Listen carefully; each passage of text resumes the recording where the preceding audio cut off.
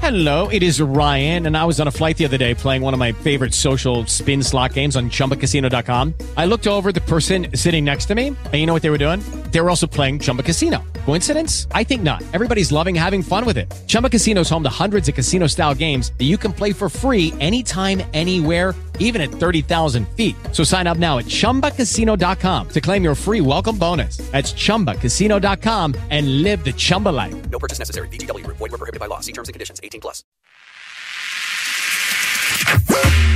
What we need is more common sense. More common sense. We got to use plain old common sense. Breaking down the world's nonsense About how American common sense will see us through. with the common sense of Houston. I'm just pro common sense. For Houston, from Houston. Where you talking about common sense? This is the Jimmy Barrett Show, brought to you by Viewin.com. Now, here's Jimmy Barrett. All right, it's Thursday. Welcome to the show. Glad you're with us here today. We're going to talk a little bit about tipping to open up the show today. Yeah, I know. We talk about tipping. I don't want to say all the time. We don't do anything all the time, but we've talked about tipping before.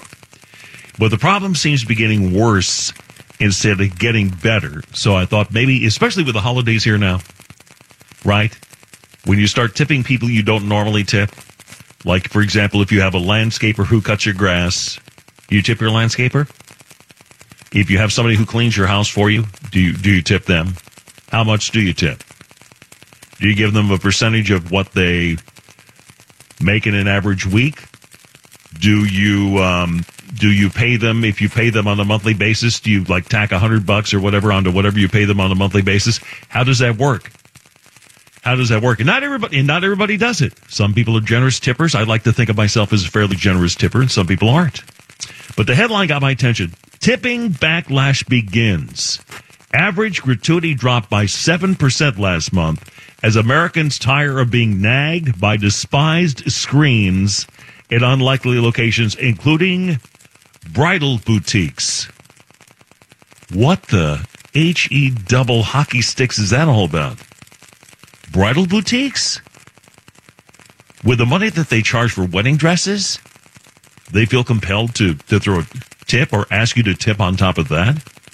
I mean, for most of us, other than, again, that once-a-year tip that you may give around the holidays, for most of us, tipping still revolves around restaurants. And the thing that I've noticed about restaurants is how everybody, the tip jar is gone, right? I think there was a realization a number of years ago from just about every restaurant that tip jars don't work. Very few people, if any, put money in the tip jar. In fact, I'd be willing to bet dollars to donuts that your average tip jar, if you take a look at it and it's got cash in it, it was probably put in by what I would call seed money, by the owner or by the employees to try to, see, other people are tipping, I should tip too, to get you to tip. But I don't think it really works in all practicality. So now, no matter what kind of a restaurant you go to, there will be especially if it's a self-checkout kind of a thing, or at the register. For example, when I go out to breakfast, at one of my breakfast places that I go to, you can't pay your wait person. You have to take your bill and go to the cash register up front, and you have to pay it there. And when you pay with a credit or a debit card, a tip screen will automatically come up. Now, I don't mind this tip screen because it has 10%, 15%, 20%, custom tip if you want to, tip whatever amount you want to tip, and it has a no tip button. A lot of these restaurants in particular, a lot of these businesses now that have these screens, these tipping screens, they don't have a no tip. There's not a no tip button. You have to go on to custom tip and put in 0 in order to be able to get out of it. And most people don't, right? So maybe that's what they're betting on, that most people don't, that even if you're not inclined to tip, that you would at least hit the 10% button just to get through the screen because you don't know what else to do. Now, in my case, I tip with cash. I don't tip on my card. I tip with cash. So I constantly hit the no tip button. Or if I have to, custom tip 00 because I'm tipping with cash. And the reason why I tip with cash is I really do believe, you know me in federal regulations, I really do believe that, you know, the federal government is trying its level best to crack down on people who employ people who get tips for a living, where the majority of their money comes from tips. And they're trying to figure out how they can get a bigger piece of the action. Is if these people waiting tables in restaurants are somehow fat cats that are, you know, sitting on a whole bunch of money that the IRS hasn't been able to get its hands on. So I like tipping with cash, because then it's up to the staff employee, the waiter, the waitress, whether or not they're going to report everything they made. And of course, they're probably not reporting their cash tips, right? They're only reporting the tips that they get via credit card that they have to take credit for, that where there's a paper trail. So the thing that's really seemingly hurt, though, because again, if it's down 7%, then people are rebelling against something. Are they rebelling against inflation? In other words, I'm getting even less food than I got before. I'm paying a lot more for it. I'm not going to tip 20% or whatever it is on these new prices. I'm going to tip 20% on the old prices, not on these new inflation-driven prices. That might be part of it, but I think a bigger part of it is what I was just describing. There was and I'll give you an example. There's a restaurant in Alaska where a guy took a picture of the checkout there, right, where the tip comes up, and you have to select what you want. This one had 20%. You take whatever the bill is. In this case, the bill, $37.25. And it gave 20%, $7.45. Good. 30%, $11.17. Great. 50% option, $18.62. Wow. And then 100% best service ever, $37.25. Who's going to tip 100% of the bill? I guess this way, when you hit 20%, you think you got a deal, right? when the reality is 20% is their minimum. There is no way to get out of it. And by the way, also in addition to the 100%, it's got the biggest bar on it is select tip $37.25. So they're trying to get some people, convince them that they need to tip 100% of the bill. And I think a couple things happen when as a restaurant in particular, when you do something like that, is people get angry. They don't want to have anything to do with you. Would you go back to a restaurant like that? They would have to have amazing food for me to go back. That would drive me insane. 100% tip. You're going to ask me to tip 100%? What am I, an A-list Hollywood actor? What, are you kidding me? Yeah, I don't see that working. So there you go. 7% down. And again, I think it's a combination of the inflation and we're just irritated. We're irritated with the whole tip thing. Seems like we're getting to a point where we need to find a better way, right? Do we need to move to a tipless society? Would you be willing to pay more? And that's the other problem, right? I don't know in this increase of prices, and we've seen some massive increase of prices at restaurants. I have no idea if they're just covering their cost, if they're building an extra cost, you know, if they've noticed that as they increase the menu prices that we're still coming anyway. So they're seeing how high they can jack them up before it hurts business. I really got to wonder about that sometimes. All right, we're going to take a quick little break here. Sherry Sylvester is right around the corner. She's with the Texas Public Policy Foundation. No doubt you've seen all the feedback lately, right? About these university presidents, Harvard's president in particular, not standing up to Jewish genocide, having protesters on campus, students, promoting Jewish genocide and refusing to do anything about it. There's been a lot of backlash on this. Sherry's in education. We'll ask her about that coming up next here on AM 950 KPRC and the Jimmy Barrett Show.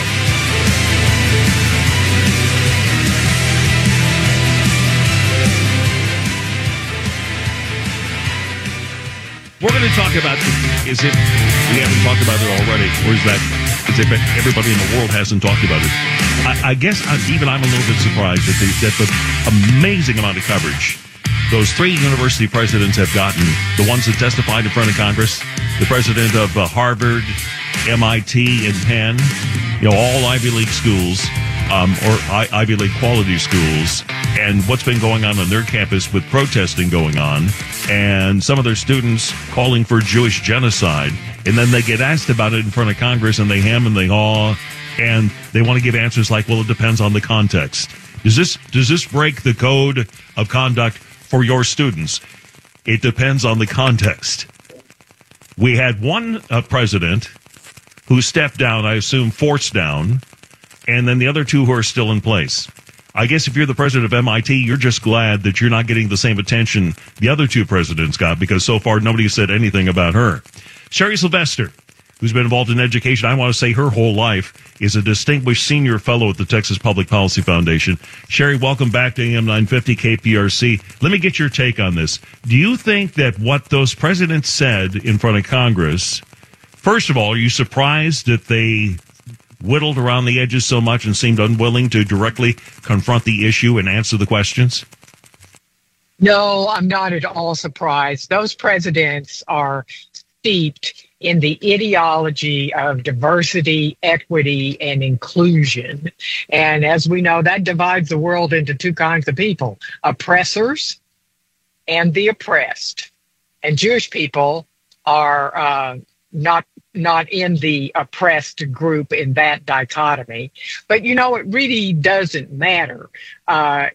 If the presidents had been asked, is threatening violence against any group of people based on their identity against your code of conduct, the answer is yes. I mean, it was an easy question.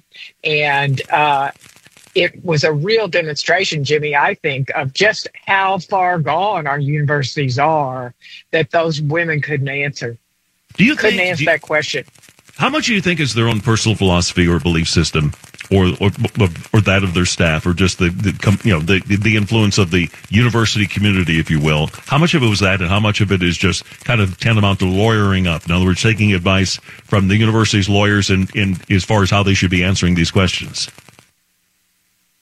They clearly lawyered up, and Jimmy, you can appreciate this. I mean, the part of the problem was that the Congresswoman asked the wrong question.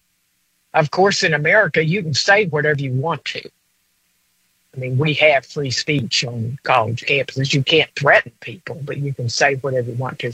So they had clearly lawyered up, but I believe they really believe that. They do not support the state of Israel. Their support for Hamas. They're coming out of the war, and immediately on American campuses, including Harvard, 30 groups at Harvard signed on condemning the U.S. government for supporting Israel. So the way they are taught to think, somehow they figured out that Hamas was the good guys in this fight. They got on the side of the terrorists against the U.S. government.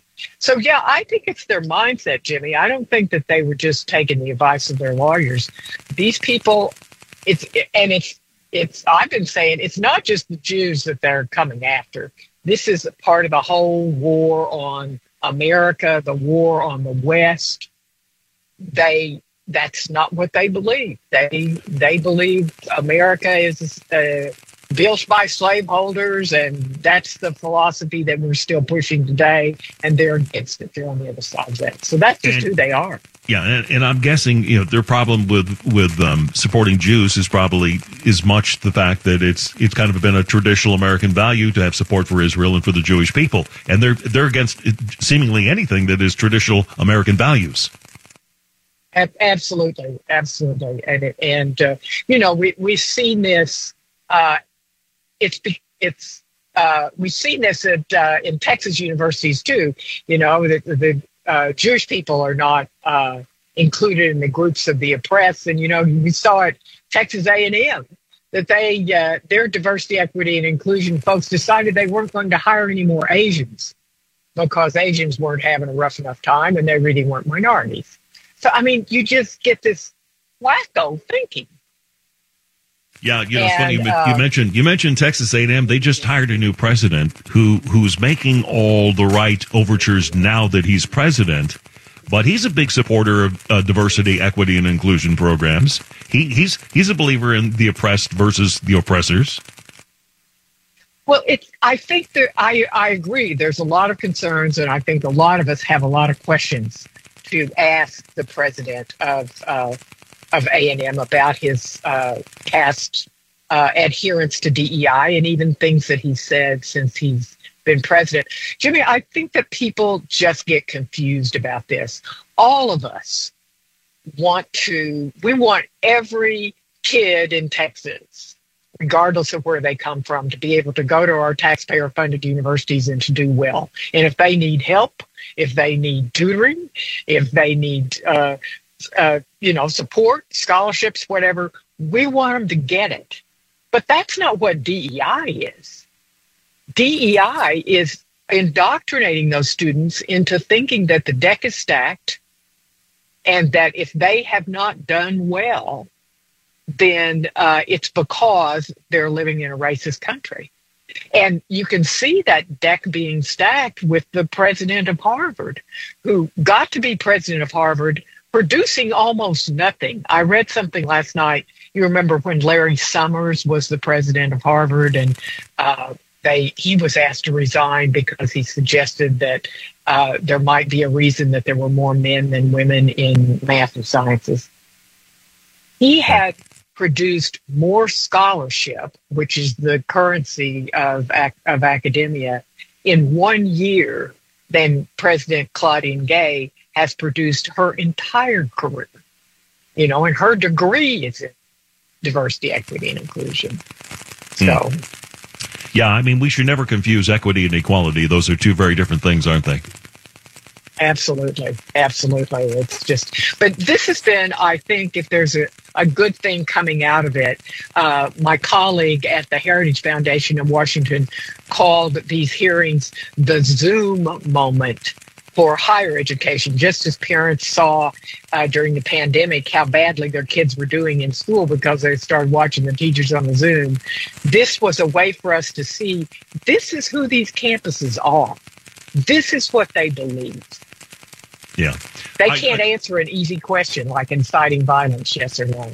Yeah, that really is. It's still amazing. I think that's why we're talking about it so much, don't you? I mean, it's such a head scratcher. It just seems like, what? How can you? If there's a line in the sand, that's got to be where the line is, right? When you're calling for the extermination of another race of human beings, that has got to be everybody's line if you've gone too far. Absolutely. And there's all kinds of ways. I mean, the University of Chicago doesn't take a position. They feel like universities shouldn't take a position on issues. If they had made that commitment, they could have just said, look, we don't have a position.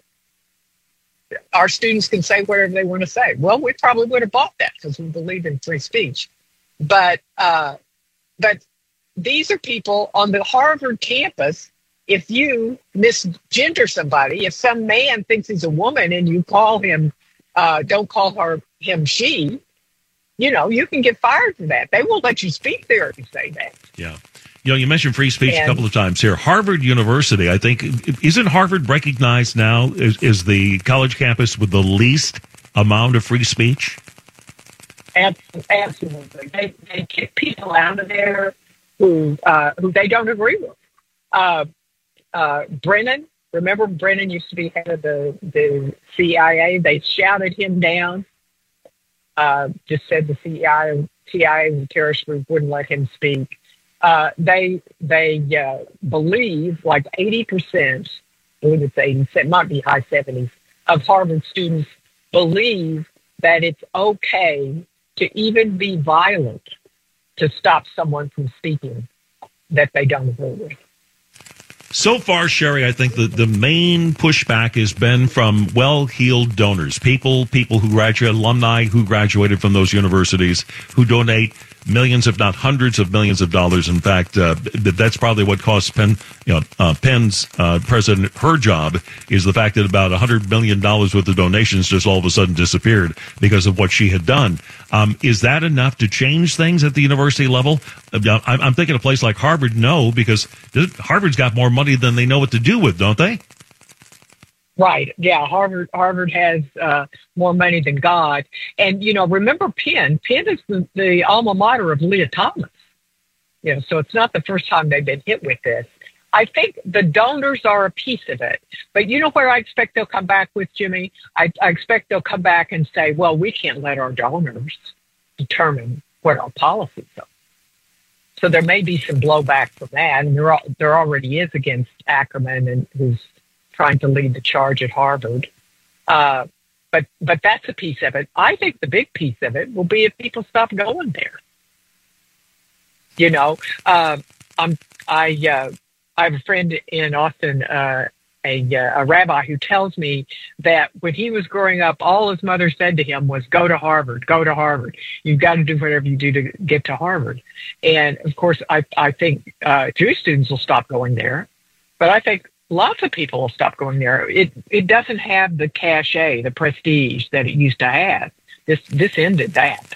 Yeah, it's interesting to me, too, to see how popular all of a sudden trade schools are becoming.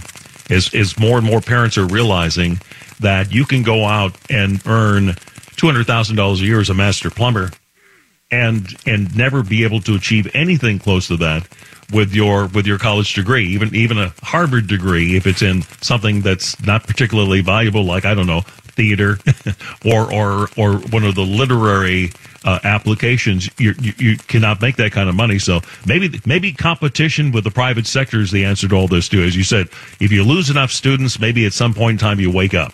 Sherry, thanks for coming on the show today. Good to have you. Appreciate it. Great, Jimmy. Thanks for inviting me. It's always a pleasure.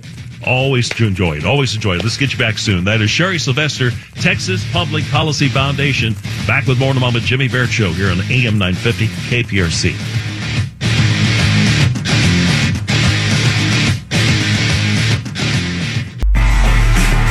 As expected, the Feds wrapped up their meetings without a rate increase. You know, they held pat on the current interest rates. And that was welcome news by Wall Street, and I think welcome news by most Americans, too, because we're starting to see some movement in the right direction as far as interest rates go. Those of you who have been shopping for mortgages, my mortgage guy, Rick Lorfing, texted me last night and said, hey, just thought you should know that mortgage interest rates, 30-year loans are now down around 6.5%. And, of course, they were up near 8% not that long ago. You know, the mortgage rate fell by just over 1% in just a week. It's amazing how quickly things can change. Derrick Kinney joins us, financial expert with Good Money Framework. Welcome back to the show, Derrick. Have you ever seen interest rates fall that much in 1 week for home mortgages? No, this is shocking on a couple levels. But one thing we've seen is people on Wall Street have been watching the bond market. And when that drops below a certain level and we have positive economic news on top of that, that's what contributed to this. This unexpected good news really had a positive impact in a short amount of time on interest rates. When it comes to home loans, I know they're tied to Treasury bills and not directly tied at all to what the Fed does. But I have to wonder sometimes if they're maintained as either artificially high or artificially low, depending upon how banks feel about writing home loans. In other words, when they get nervous about things, do they have a tendency to leave mortgage interest rates a little bit higher than maybe what they should be based on the Treasury bills, if for no other reason than they don't really want to do home loans right now? Well, that's a great concern, and I think many people worry about that. Is there sort of a conspiracy at play in terms of how interest rates are set? For the most part, that's governed by the Fed. Now, what banks can do and credit unions locally is they can raise the borrowing requirements for people, and that's often how they limit the number of home loans, car loans, business loans they make just by their own internal sort of qualification numbers. But in terms of the Fed, that rate is across the country, and there's really not much manipulation there except for how the Fed governors feel about the economy and what they think the future best option may be for consumers. You know, Derrick, we kept waiting for the recession that never really came. You know, we had, I guess we did have two consecutive quarters of negative growth a while back that would qualify as a recession, but that turned around rather quickly. Usually what has to happen in these situations, especially for inflation to go down, is we have to start seeing job losses. We haven't really seen job losses this time around. Does this mean to you that we're going to get what the Fed likes to call a soft landing? Well, we may see a soft landing. Keep in mind, though, job losses are what's called a lagging indicator, Jimmy, meaning most companies wait until the very last bitter end to let people go. So don't be surprised if we still see some companies right-sizing, downsizing, letting go, whatever the term is that's politically correct for the day. So even if people are with a big company right now, still be on alert. Even though the economy may be picking back up, companies still have to report to shareholders. They want to keep their internal costs, especially payroll, which is their number one expense in most cases, as low as possible. So if you're working for a big behemoth company, now more than ever, save, reduce your debt, and have a rainy day fund in case something happens to you. Well, and that's where we get into our poor habits, right? You know, we're carrying a mountain of credit card debt as a nation right now. We've got people who are, in order to be able to maintain their lifestyle, had to deal with inflation and to keep taking family vacations and doing the things they want to do. They're putting it on their charge cards. And of course, the federal government, nobody says a worse example for that than the federal government about spending money that you don't have. So, you know, I guess the only way that changes is if you lose your job and all of a sudden you can't pay your bills, right? Well, that's exactly right. And Uncle Sam sort of gives the message that, you know, do what I say, not as I do. They are certainly not the poster child for debt reduction. But we know the worst vacation is the one you took last year, but you're still paying for next year.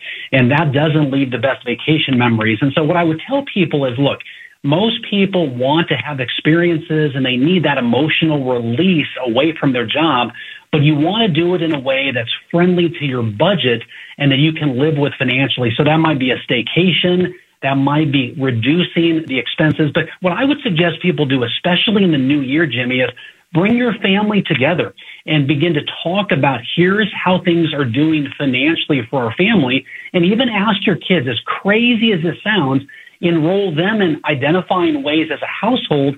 Hey, what could we do to save money as a family? You might be surprised by what your kids or your teenagers say, and now they have a vested interest in helping the whole family save money, especially if we want to save money to do something fun. Now they really want to help. But it also teaches some valuable and I would say practical financial lessons that they're not taught in schools.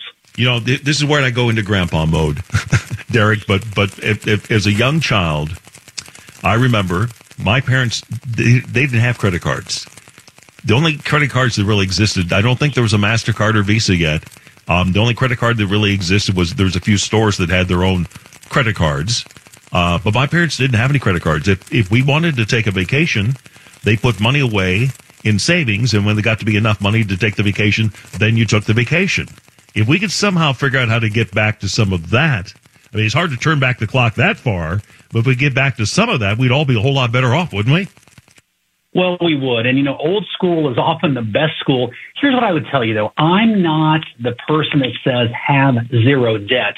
I like to use my credit card personally as a tool. And what I tell people is only put on that credit card what you can safely and assuredly pay off 30 days from now.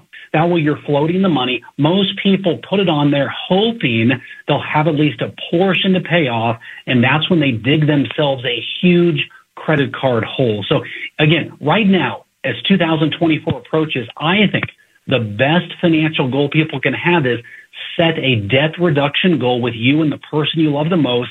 That way when you're tempted, when you see the thing on sale that you want, but you really don't need it, go back to the sticky note and remind yourself we're saving money to get us to a better place. And also identify, Jimmy, what is at stake? If we don't cut our debt, this might affect our kids not going to college or us not having the retirement we want or not doing the things that we want to do. So when you can tie a negative stake to it, it makes that process of the decision making a whole lot easier. Derrick Kinney is with us, financial expert with Good Money Framework. Is it as simple in some cases, Derrick, as setting goals, writing down goals, setting goals, and then going about trying to achieve those goals? If we kind of lost that as part of our household budgetary plan? Well, I wouldn't say it's simple, but I think it's the necessary first step. And we know, based on research, I'll tell you a quick story. Psychologists have told us that if you write down a goal in January and never look at it again until December, you're about 50% more likely to achieve that goal than if you had never written it down. is simply because the one-time memory of doing that guides you toward your goals. And so I think goals are like a roadmap. It's like a GPS for our finances. And when you look at your goals, it's important to every quarter or monthly have a date night, again, with the person you love the most and review how are we doing. And what I find is when people have their money on track, a little personal here, when their money is on track, often their marriage is really on track as well. And those two things become a superpower to begin really making and saving money together as a couple. Well, money's still the number one reason people get a divorce, isn't it? Money, sex, lack of communication, all of those, but money is probably the biggest culprit of all. And it's often because people have insecurities themselves. A quick story, I met with a couple in my office a couple years ago, and they were always arguing, just always at each other's throats, and they really couldn't figure out why.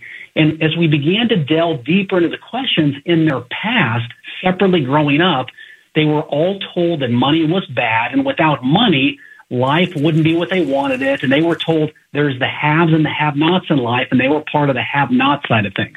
So they grew up thinking that money was always going to be a struggle. And what we talked about as a couple was, let's set some goals where they both came together on common ground as a couple. Once they came together, set goals together, it changed everything. They no longer were the enemies. They were both on the same team fighting together financially.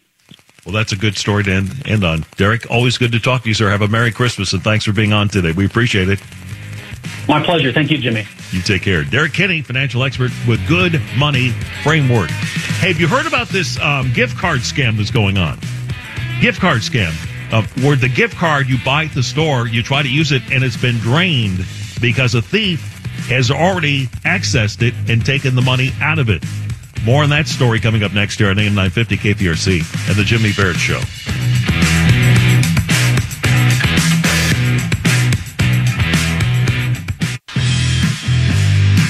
All right, here's something I feel compelled to warn you about. Are you buying gift cards for anybody for the holidays? You know, I hate to say it, but gift cards, it's the easy thing to do. It's the easy thing to do. For example, my sister just sent some home-baked cookies. I love her cookies. She makes all of Mom's cookies that Mom used to make for Christmas. And she ships me a little care package of those, and then she throws in a gift card. And this year, the gift card was for Taste of Texas. She knows how much I love Taste of Texas. See, people think that gift cards are not very personal, and that's not true. I don't think that's true at all. I think if you know what the other person likes, then you can go ahead and send them the right thing. And I sent her and her husband, Chuck, a gift card for the Baltimore Ravens team store. They live in Baltimore, and they're big Ravens fans. They have season tickets, and they go to all the games. So I know in her case she'll love it because she can go ahead and pick out some new swag for the Baltimore Ravens. So gift cards can be personal as long as you put some thought into what it is and what the other person likes, or find a way to give it a personal touch. The bad part of gift cards right now is not the gift card itself. It's whether or not there will be any money on it once you activate it. There's a scam going around, and it's happening all across the country, including right here in Houston. In fact, here's a great example from our TV partner KPRC2. Here's a woman here in Houston who bought $1,000 worth of Walmart cards, only to find out there wasn't $1,000 on the cards. Here we go. Well, I'm part of a Sunday school group, and we belong to Memorial Drive United Methodist Church. So every year we go and buy Walmart cards that cover incidentals for our families to go along with the presents that we give them. So on Monday, I went to the Walmart at Westheimer and Kirkwood, and I purchased $1,000 worth of Walmart gift cards. The next day, I always take the activation code and I tape it on the back of the card so that the person that receives it realizes that, yes, this is how much money they have and that has been activated. When I tried to do that, I realized only one card, the activation code matched the number on the back of the card. So I had 3 cards there worth $800 that the activation codes did not match the number on the back of the card. So I went over to the Walmart and I talked to, I think what you'd call probably the floor manager over there. And they needed to see the receipt. They needed to go look at the camera footage that showed, yes, I actually purchased the cards. We ran the cards through, and one card had already been, I don't know whether you call it drained.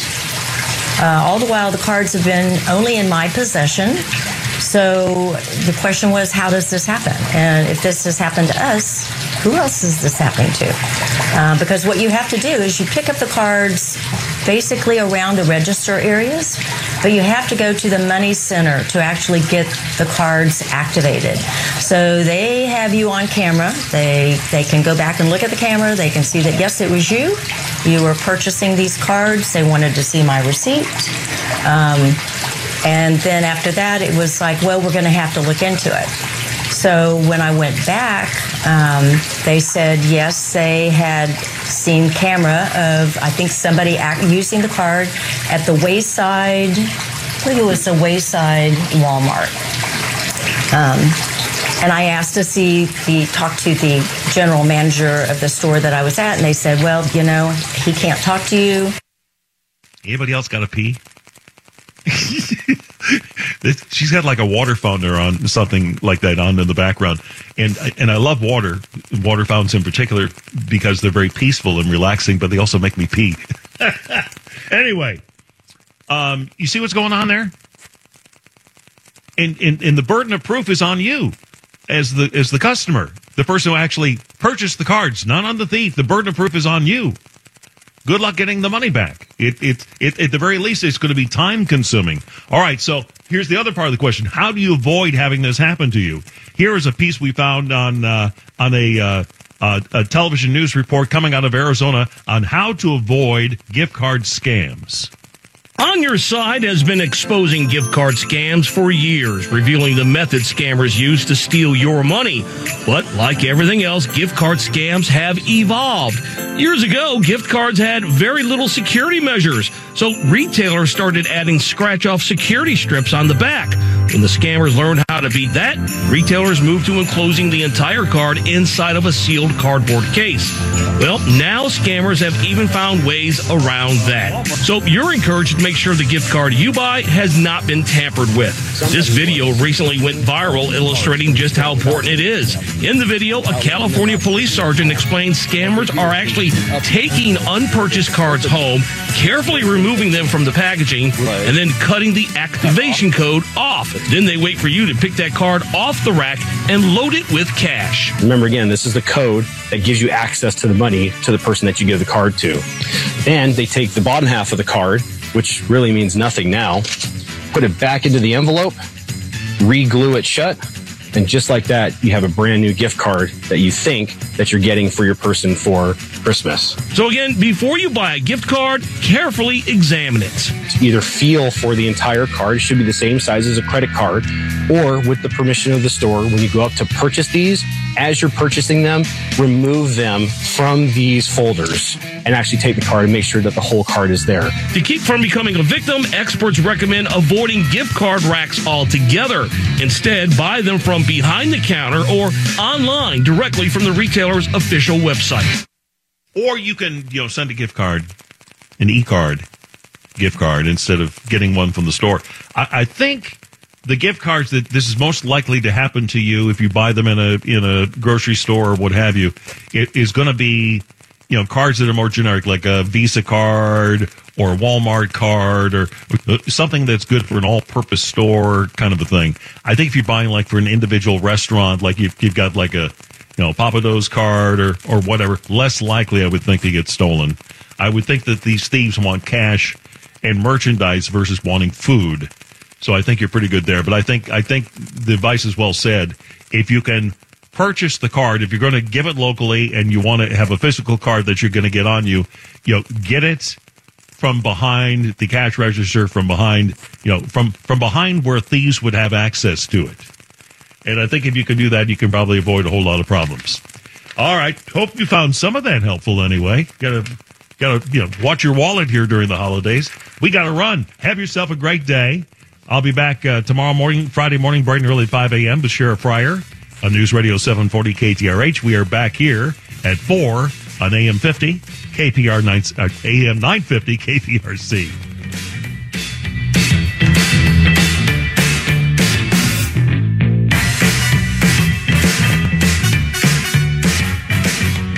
Judy was boring. Hello. Then Judy discovered ChumbaCasino.com. It's my little escape. Now Judy's the life of the party. Oh, baby, mama's bringing home the bacon. Whoa, take it easy, Judy. The Chumba life is for everybody. So go to ChumbaCasino.com and play over 100 casino-style games. Join today and play for free for your chance to redeem some serious prizes.